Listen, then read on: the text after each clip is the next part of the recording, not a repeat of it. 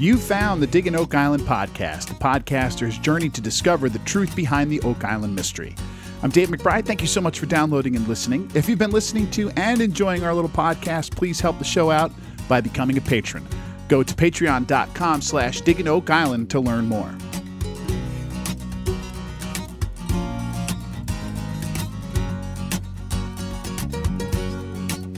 Well, since we're here discussing patrons, let me say thanks to our new Patreon since the last time we spoke. We had to thank Nancy, Julian, Nanki, Amanda, Tom, and DeLos. I guess that's probably a last name. You put usernames in there, so I'm not always sure what they are. Listen, folks, thank you so much for helping out the show and, keeping us on the air. I mean, that's what Patreons do. If you go over to patreon.com, /Digging Oak Island, you could pledge $5 a month to the show to keep us going. That'll help me, put aside the time to do all the research and stuff we need to do this. Keeps me from having to put advertisements on the air, in between here. Not really doing that. I've done it a couple of times, not really happy with the results. So I would like to try this before I go to go back to advertising and see how the Patreon thing does. So far, it has been great. As a Patreon, there is like a message board on there. And once the season starts up, I'll be putting lots of messages and stuff and maybe even hitting that live during the show as the show is airing. Anyway, for this episode here, it is time for our final preseason listener question show. We have so many questions that pile up over the summer. I usually get to do them each week if we get them during the season, and I obviously encourage all of you to do that. So feel free to send us an email in, diggingoakisland@gmail.com. I'll do that during the season as well, but we have all these sort of piling up for this summer, so I want to get to as many of them as I possibly can here in this show. I want to begin by mentioning an article sent to me by Gary in Yorkshire, England, which I talked about a few months back when we did our first listener questions for the summer. This was an article that was published in 1866. It was in the New York Herald. Gary first found it and sent to us as archives from a paper overseas called the Leamington Advertiser. First, thank you, Gary, for the better version which you sent, the original version, the New York Herald version, hunting down the origin of this article a little more for us. I'm still looking into it some more. This is a really fascinating piece of information that kind of changes around some of the early 1860s original sort of tellings of the discovery. So I think we will definitely get to that as time goes on. I'm just poking into it a little bit more, trying to get a little bit more information about it. I can't even find an author for it yet because the author only says something to the effect of, our correspondent or something. Again, it's fascinating. I want to spend more time on it. So hang on to that for just a little bit. Okay, speaking of Gary, he's been doing some great research for us. He wrote me an email and says this, Hi, Dave. Thought you might be interested in this attached documents I have downloaded from the Nova Scotia archives. The first is a poll tax from 1791 through 1795. As you can see, there seems to already be 4 inhabitants of the island: Donald McGinnis, John Monroe, Samuel Ball, and Neil McMillan. All are shown as being farmers. Anthony Vaughan is listed below these, but not as a resident of Oak Island.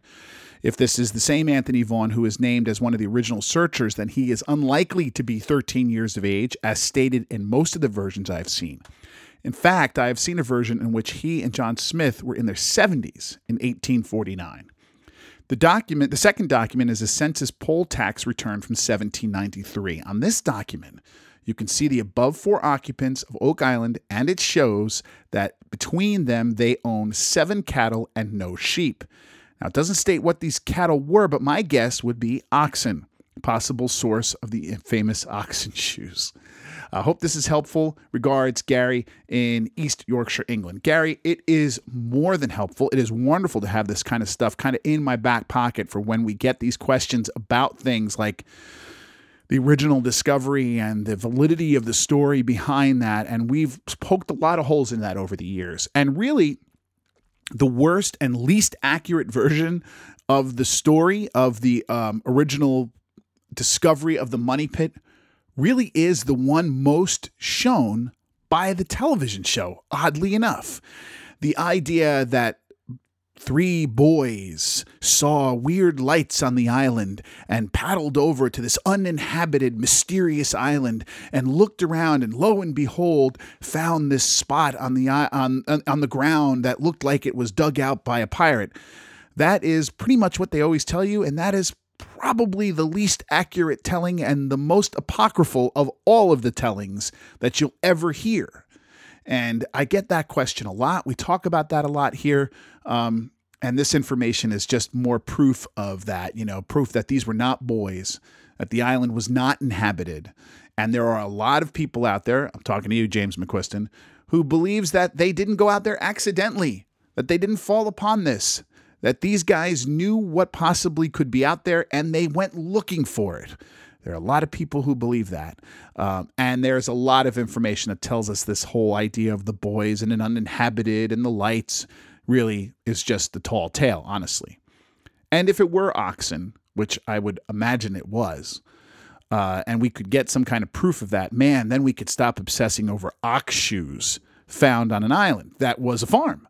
I mean, there's no reason to believe that the presence of oxen on a farmer's island in the 18th or 19th century does anything to further some idea of military involvement or Templar involvement. It's just oxen. They were everywhere that a farmer would have been. That's just, they were ubiquitous, and they still are to some degree, right? But certainly back then, they were as ubiquitous to farmers as tractors are now. I guess that's probably the best way to say it. Anyway, Gary, great stuff. Please don't stop sending this stuff in. It is always great to have this stuff on here. I'm going to start making a file on my computer here for Gary stuff that he keeps sending to me. Also want to mention that this... I want to mention another thing here before we kind of get into sort of some more questions. This was sent to us by the geologist Stephen Aitken. Now, we interviewed Mr. Aitken a while back, last year. I think it was September of 2020. And we talked to him about his theory that everything on Oak Island is basically predicated around a sinkhole. I don't want to go through it all. It's very confusing for non-geologists, but he does a pretty good job at sort of filling in the blanks for us and making it a little easier to understand. So go back and listen to that. But anyway, he wrote us, and I want to get this on the record just for him because that's why he sent this. Hi, Dave. I made a mistake during our podcast. I mentioned a video of unknown source of the cavern karst system at 10x. What I didn't realize at the time was that the video was taken after dynamite was detonated in a much smaller cavern measuring about 3 feet in height. The blast created a larger void. If the Curse of Oak Island ever releases their 2D, 3D seismic data, hopefully the karst system can be mapped in detail. Unfortunately, that data is confidential at this time. I also added an appendix, Appendix A, of scientific data to my website that supplements my original poster. I've enclosed a digital copy PDF of the appendix and was hoping you'd alert your listeners to its presence on my website. Thanks, Steve Aitken. Sir, thank you so much for that. Thank you so much for the time you took. Like I said, if you'd like to hear more on what he has to say about this, you can listen to our podcast. It was released in September 8th, 2020, called Could the Money Pit Really Just Be a Sinkhole? So it's a great kind of listen to get the sort of geological and I guess in quotes, skeptic view of things. And he certainly has just a treasure trove of geological information on his website, which let me get that for you while I'm thinking about it. Hold on one second. Okay, it is Stephen, Steven, Aitken, Aitken, and the number 3, .wixsite, which is WIXSITE.com. And once you go there, you'll see his front page. He has the poster, a simplified geology. He's got pretty much everything on here, including a link to the podcast that we did. He was a great, really interesting guy to have on and highly respected doctor of geology. Okay, so I just wanted to get that on the record for him and out to everyone else. He took the time to send that into us. It's the least really we can do, but to kind of air his little correction. And thank you so much for that. All right, let's take a little short break here. And after some waves and some seagulls, we'll come back with your emails.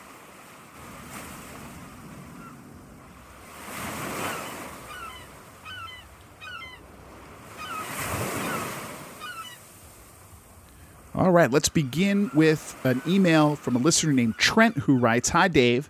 Happy to have your podcast back on each week again. You do a fantastic job and appreciate the different viewpoints, research, and analysis you always do on each episode and theory that is presented. I apologize if this has been answered in a previous podcast, but to my recollection, it has not. My question is, regards to the accuracy of the depth in which the Laginas drill the money pit. With all the excavating and dirt work that has been done over the past 100 years in the money pit, I'm sure the site has been built up or had earth pushed away several times, changing the elevation. How does the team know their borehole depth is accurate in comparison with previous digs that have occurred? When they hit wood at depth, they don't believe previous searchers have gone to before. How can they be certain the depth they have drilled had the same starting point as the boreholes or excavations previous to them? I hope I did an okay job explaining this question. Excited to hear your thoughts on it. Best wishes, Trent in Minnesota." Okay. In a word, they can't be sure. Obviously they have no GPS locationing from old holes borne. The depths are probably pretty accurate at the time, but as you mentioned, there's been so much earth moved around. It's going to be feet off for sure. The maps from any time before really Fred Nolan, let's be honest, are sketchy. From before Dan Blankenship and Fred Nolan are sketchy at best. Certainly any time before pre-World War II, all of that mapping work is decent. I don't think it would stand up in court, if that's the word I would use. A lot of them are incomplete. We've seen many times in the show where somebody will say, well, this isn't supposed to be here. Well, that's because people didn't always know. They didn't always write it down. It wasn't like one group of searchers came on, failed, finished off, and left the island, and then handed all of their information over to the next group of searchers. Also, not very many early searchers bothered to keep any information. So we don't really have the long and short of it is the worst kept secret on Oak Island is that before really the modern era, before Dan Blankenship, honestly, the records are poor, sketchy, incomplete, any word you want. So as far as being able to match depths and things, they really can't. They really can't, They could certainly track current holes with unbelievable accuracy. They really can. But comparing them to old holes is just a very inexact and difficult thing to do. They're doing a really good job now with seeing how, because when you drill down, right, you hit things, you hit difference. Sometimes the drill actually moves over. And in the old days, they didn't really know that, right? So your hole is not directly beneath you. It may be a few feet off to the right or to the left. In the old days, they didn't really keep track of that. They didn't really know that very well, but now they do. So things are getting better. And one of the things the Laginas are doing, and one of the great things that's going to come out of this, of what the Laginas and Prometheus and all the money thrown on the island is doing, is really putting together the most accurate sort of surveying and mapping of the island and the work that's done now that has ever been done. Now, a lot of people, I'm sure if you're online and you're watching, researchers and things will tell you that the Laginas are very guarded about that information. And everybody says things to the effect of, I believe one of our earlier, I think Mr. Aiken even said in his thing there, unfortunately, the data is confidential at this time. You get a lot of people who are calling on the Laginas to open this up. They could do that. It would be probably the first treasure hunter in the history of the world to ever do that. So I'm not holding my breath waiting for it, but it is there, and hopefully it'll be passed on to the next generation of searchers should this search continue. Anyway, Trent, that's a great question. One that I think somebody who is maybe a little more schooled in the drilling aspect and the geological aspect might have a better answer for than I do. Anyway, let's turn to a man with a great name, Dave in Texas, who says, "Hi, Dave. Just discovered your podcast a few months ago. Really enjoy the information you gather for us fans. When the guys discovered the bones from 2 humans far underground, wouldn't they have been considered 2 additional deaths in search of the treasure before being the 7th and 8th death? After all, the legend says 7 people have to die before the treasure can be revealed. Thanks, Dave in Texas. First of all, Dave, and I can't stress this enough, I do not believe in curses. I just, that I am, when it comes to the paranormal, you're talking to the wrong person. I am not a believer. Now, I'm not saying I'm a skeptic and a hardened disbeliever, but you need to show, I'm a show me kind of person, right? I'm just very skeptical when it comes to paranormal and cryptozoology and things like that. I'm not a believer in that. I don't believe in curses, and I'm fairly certain, and I won't say it with complete certainty, I'm fairly certain that this invention, as that this curse is mostly an invention of the History Channel. Now, there might have been a little something here and there, maybe some legend, maybe some, stuff spoken now and again around the area, but it was definitely not something that was a factor to anyone pre the History Channel. But I'm going to entertain this for you, Dave, and that's because you have a great name. And why not? I mean, this is the fun part, right? As far as the rules around the curse seem to be concerned, I believe it says that 7 had to die searching for the curse.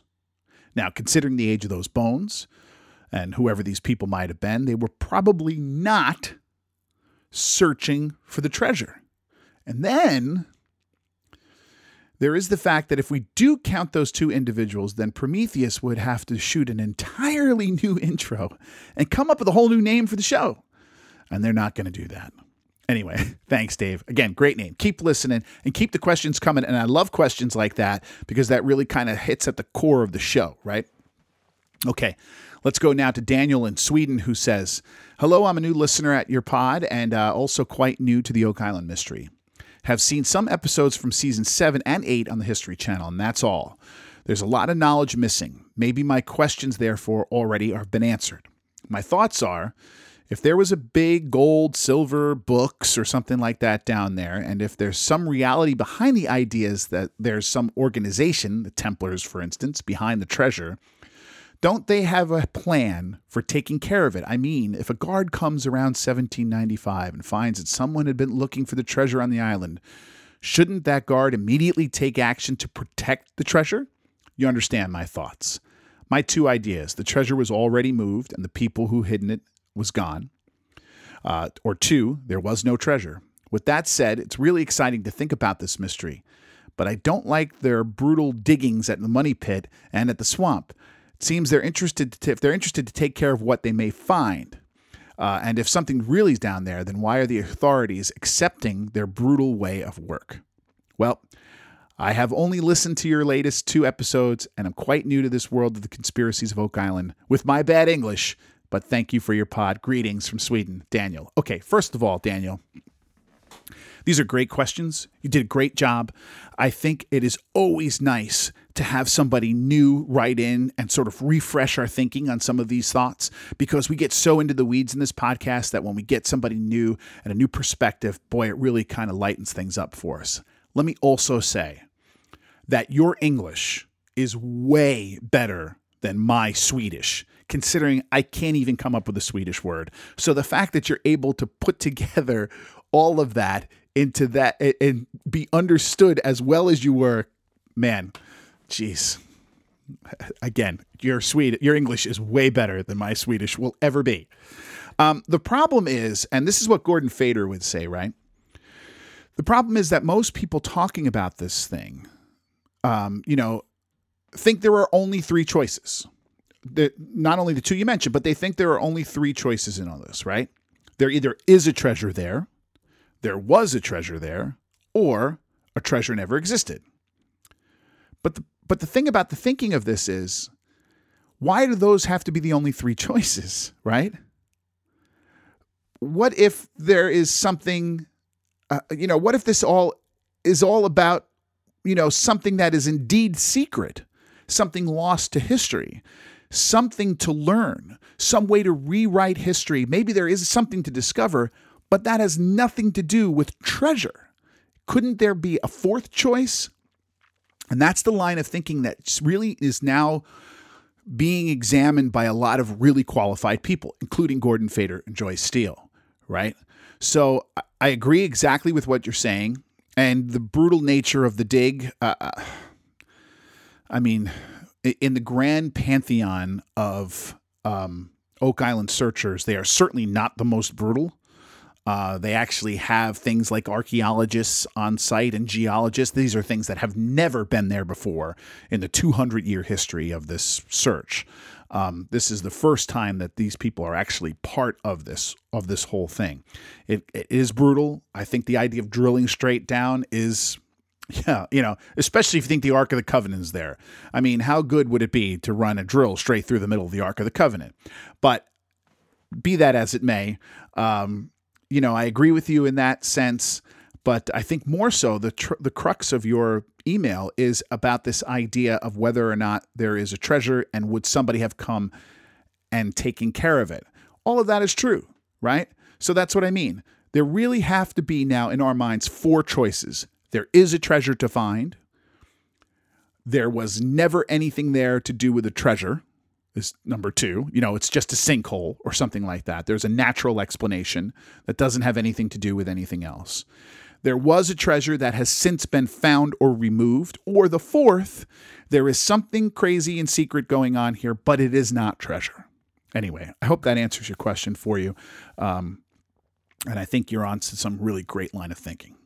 Okay, let's go now to Mike, who says, Dear Dave, just read the obituary of the man who was the Saturday Night Live censor for about 20 years. His name was William Clotworthy.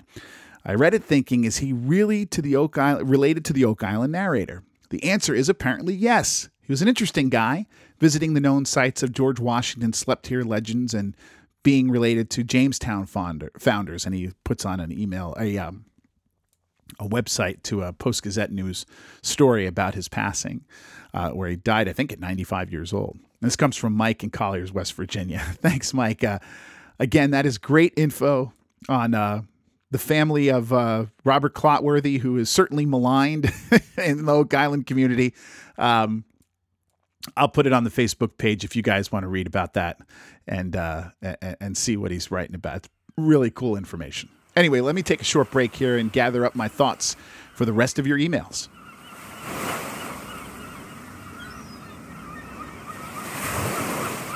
All right, let's continue on here with Austin, who writes, Hi, Dave.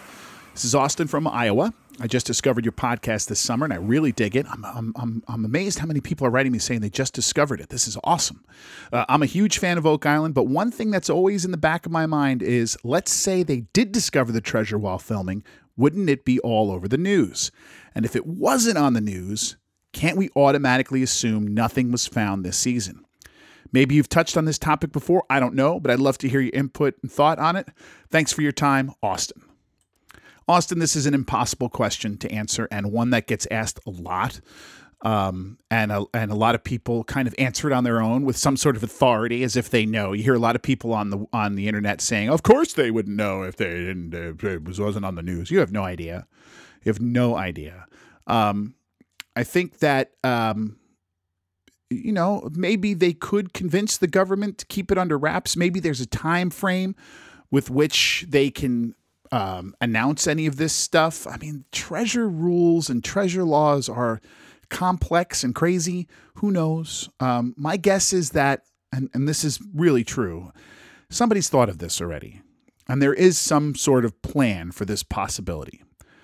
But it does seem to me, I mean, if I'm answering the question, impossible to really hide this from the media for months and months. That would be required just because of all the people that would be somehow related to it and would have known. And, this reminds me of something that I talk about a lot. There's a sizable contingent of Oak Island fans that feel that they have already found this, and they parse out little sentences here and there on social media posts from Jack Begley and from, people like, and I think there's also some people who have found some Gary Drayton posts that seem a little cryptic when you talk about it. a lot of people think that they've already found the treasure and they're just holding on to it so that they can continue making the millions and millions of dollars that they would make off of this show, as if they wouldn't make millions and millions of dollars from the fact that they found it and then wrote books and did all sorts of stuff that could have gone with that. All of this kind of thing. But the impossible point of all this, the reason why I think it would be difficult to hide it from the news and almost impossible to hide it for years, is because the amazing amount of people who are involved in all this. You have all the guys you see on the island, all of their family and friends who they've talked to. They have to keep it secret from all of them. You have all of the people working on the show. And I think what we forget is how many people they are, right? First of all, you have to assume that they found the treasure, and that when they found the treasure, it was found by one of these guys in this group and nobody else was on site. So it wasn't part of any drilling company. It wasn't part of any, scanning company, none of that, because then those people and everybody they're associated with have to also be in on this ruse and perpetrating this fraud, but also all the people who filmed it, right? And everybody involved with that. They had to keep it from the sound guys and the editors and the caterers and the cooks, for God's sake, the people who drive them back and forth. It is dozens of people. We've talked about this many times before. It is impossible to keep something that big from that many people and with any level of efficiency. I just cannot buy into that idea that just because you read a couple of cryptic tweets here and there, that means they actually found it and have successfully kept it from us for 4 years and have perpetrated this fraud of this show.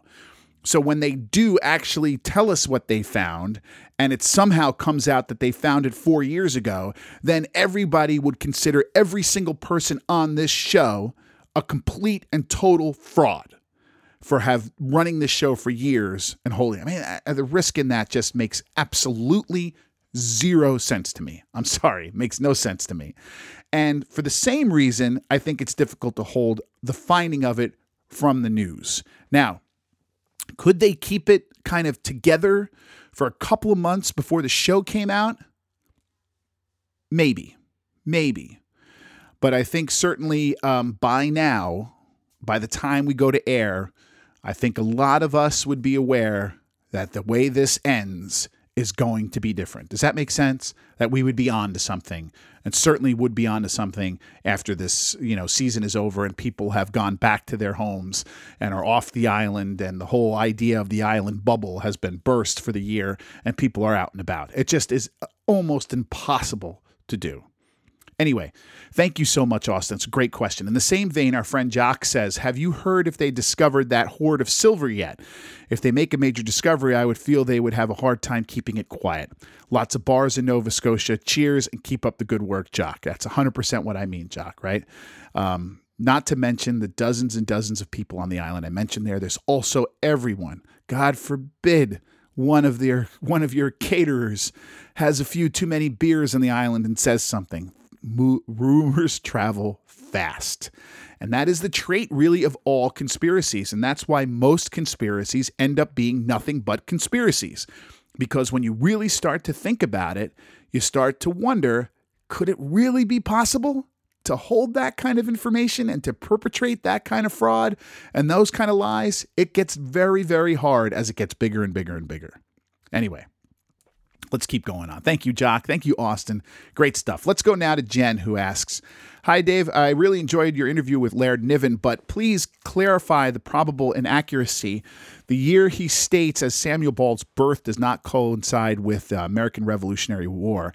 At the 13-minute mark, Laird states, so we know he was born in 1842, I believe in South Carolina, I believe in the Commontree plantation. Then at 13:30 minute, he marks again, quote, but we do know that in 1775, he escaped and came to the British. Thank you and your family for the time to entertain and enlighten us fans of the Curse of Oak Island. Jen, nearish Pittsburgh, PA. Jen, we are all Pirates fans here in my house. It's a long story for another day, but let's go Buccos. Anyway, it's obvious. I went back and listened to this. It's obvious that Laird misspoke there. There's so many dates that come into play. He probably died sometime in the 1840s. That's the information I have. So maybe that's the date that flew into his head. It's so hard to keep dates straight, man. This is why I can't. Right? I mean, this is why I'm not a historian, because just keeping these dates straight is just so difficult. We know that Samuel Ball was probably born in the early 1760s. Those exact dates of things like that are murky. Laird and his team are doing that kind of research now, so I think we're getting a better picture of that stuff. What we know is that he was, when he fled to the British in the late 1770s, that he was a young, probably what we would call now high school age teenager. So that would put him as being born in the early 1760s, maybe 1762, 61. There's a bunch of different ideas. There wasn't any birth records. He was a slave. Even death records in Nova Scotia in the 1840s are pretty murky. So we don't really have it, but just to clarify for you, he exactly just misspoke there. We know that Samuel Ball was born early 1760s. He came to the British in 1775. That's when he escaped. And what we think is that he did that as a boy of maybe 13 or 14. I mean, incredible when you think about it. This man's entire life is just amazing, absolutely amazing. And that's why, we'll get right back into this because we'll start it again this season for sure. That is why I cannot stand the assumption that he had money only because he found a treasure. This was an incredibly driven, successful, and very smart guy who rose up from literally the worst possible circumstances one could imagine in that time and in that place, right? So it bugs me when they say he could only have been successful because he found treasure. That's just simply not the case. He was successful because he was a very driven, very intelligent, and very ambitious guy who made a success out of his life after growing up in very difficult circumstances. Anyway, thank you, Jen, so much. I think it's time to head back to Britain. And let's hear from Mark, who says, "Hi, Dave. Greetings from the UK. Love the show and find the whole mystery a fascinating one. So thanks for taking the time to put all this together. I think by far the most arresting theory of recent seasons is Corey and Mole's alignment theory, which made listening to your recent interview with him all the more interesting. One thing I did want to question here, though, is that Louis XIV didn't actually build Versailles from scratch. He merely built the huge envelope of buildings surrounding a pre-existing hunting lodge built by his father in 1623, I believe. So should we not be questioning that building and looking for links pre-Louis XIV? I'm sure Corey and Mole and company are well aware of this."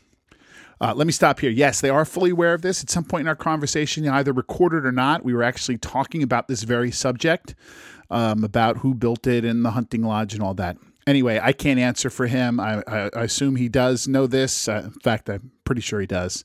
So, we'll leave it for him. Anyway, back to the email. We are yet to find out about this quote-unquote new alignment Corey and Mole mentions, which is more accurate with Nolan's cross, but I found it particularly interesting when you mentioned the Sun King and knowledge of any alignments, that Corian simply replied, he knew. Yeah, he did. Perhaps because of his father. Or perhaps, we don't know why he did, but I also know that there was a lot that we were talking about there with the alignment part of it that he couldn't elaborate on just because he's under these non-disclosure agreements and something might be coming up in the new season. The problem with that is I'm looking at him because we actually did a video conference and I could see when you could tell he's kind of squirming in his chair a little bit and he's holding back some information, and maybe that doesn't come over to the listener as much as it does when you're seeing it. But there definitely is more to this story. So stay tuned if you're interested in this particular theory. Anyway, just wanted to drop a mail as a big fan of the show. Thanks for all your hard work. P.S. Regarding the money pit itself, if we are to believe that there was any genuine Templar treasure on the island, surely common sense would dictate that the modern incarnate of the Templars, Freemasons, or even Illuminati would have removed said treasure long before the arrival of any treasure hunters, let alone TV cameras and sightseeing tours. Thanks for taking the time to read my email. Keep up the great work. Look forward to your next season. Kind regards, Mark in the UK. As for that last bit there, Mark, that's a good point. It's one people make a lot. But come on, man, it's not very fun, I also don't know the link between the Freemasons and other sort of modern things or modern organizations are, what's the word I'm looking for? Tenuous at best. Anyway, I don't want to get too far down into that.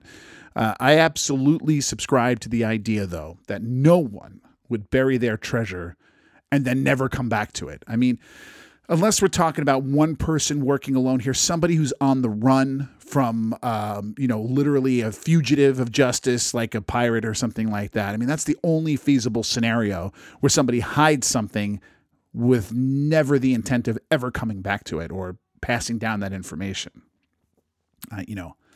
And this whole idea of a pirate on the run doesn't seem like a feasible option here. Anyway, great email, Mark. Keep them coming. All right, let's go now to Duncan, who also talks about my interview with Corey and Maul. He writes, "Hi, Dave. Congratulations on the excellent interview with Corey and Maul. His mention of the book Holy Blood, Holy Grail immediately caught my attention. Like Corian, this was the book that sparked my interest in the Knights Templar and associated mysteries. That's a rabbit hole many of us have gone down. At the end of your interview, I immediately grabbed my dog-eared copy of Holy Blood, Holy Grail to find the sections referencing the artist Poussin and any links to Oak Island. Thumbing through Holy Blood, Holy Grail, I was reminded of the old BBC documentaries covering the topic, and to my delight, discovered they are still available on YouTube. I recommend anyone interested in the Oak Island enigma look them up. They are a great watch for any Curse of Oak Island fans. The documentaries, put together by Holy Blood, Holy Grail co-author Henry Lincoln, are The Lost Treasure of Jerusalem, The Priest, the Painter, and the Devil, and The Shadow of the Templars. I have really enjoyed the recent interviews. They fill in a lot of gaps not covered on the TV show. Keep up the great work. Best wishes, Duncan in Florida." Thank you so much, Duncan. I mean, you never know with this stuff, but after exploring things like the Founding Fathers and the British Navy, I absolutely am starting to get the feeling like the show may be going back to the Templars a bit this season as their little focus, which unfortunately means a lot more wild speculation and the same B-roll footage we've been seeing for years. Anyway, again, thank you so much, Duncan. Now, that's all for today's questions. I think we're all caught up now, so we're ready for the new season. And we're going to start talking about that in next week's podcast. And again, if you have any questions or comments you want to send directly to me, you can do so via email at digginoakisland@gmail.com. And always keep in mind, if you do send me an email or a direct message on social media, I may just answer it here on this podcast. If you don't want your message read, please just make a note of that for me, and I'll do my best to answer you when I do get a second.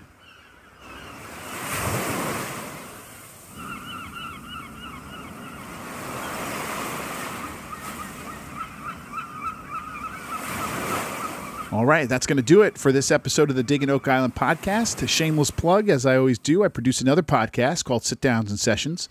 Me and my friend and radio host Chris Post sit down over a drink or two, and we talk about pubs, music, politics, the paranormal, basically anything two guys would talk about at a bar. Give it a listen. We've been kind of on hiatus for the last few weeks, but we will get back to it once the winter sets in here. You can find Sit Downs and Sessions on Apple Podcasts, Spotify, or anywhere you get your usual podcast places, that kind of thing. Also, I'm DJing again on the air every Wednesday afternoon from 2 to 4 p.m. and then again from 4 to 5 p.m. You can find me from 2 to 4 doing a show on WDVR-FM called the Bourbon Street Bistro, where I play the music of New Orleans. And then from 4 to 5 p.m., the drive time little hour there is called Island Vibes. It's music with a great sort of tropical feel to it, all reggae and trop rock and that kind of stuff. You can listen by going to WDVR-FM on Wednesday afternoons or just by telling Alexa to turn on WDVR. And don't forget, you could really help the show out by going to become a patron. If you think the show is worth $5 a month to you, then head over to patreon.com/Digging Oak Island to learn more. Also, if you're enjoying our podcast, I ask you please give us a 5-star rating on Apple Podcasts or anywhere you get your shows. Thank you to everyone who's done that already. I really do appreciate it. Thank you for taking the time to do that. And thank you especially for the kind words. Don't forget, you can also follow the show on Facebook and Twitter. Just go to your search bar, write in Digging Oak Island. So until we speak again, I'm Dave McBride. Thank you for listening to Digging Oak Island.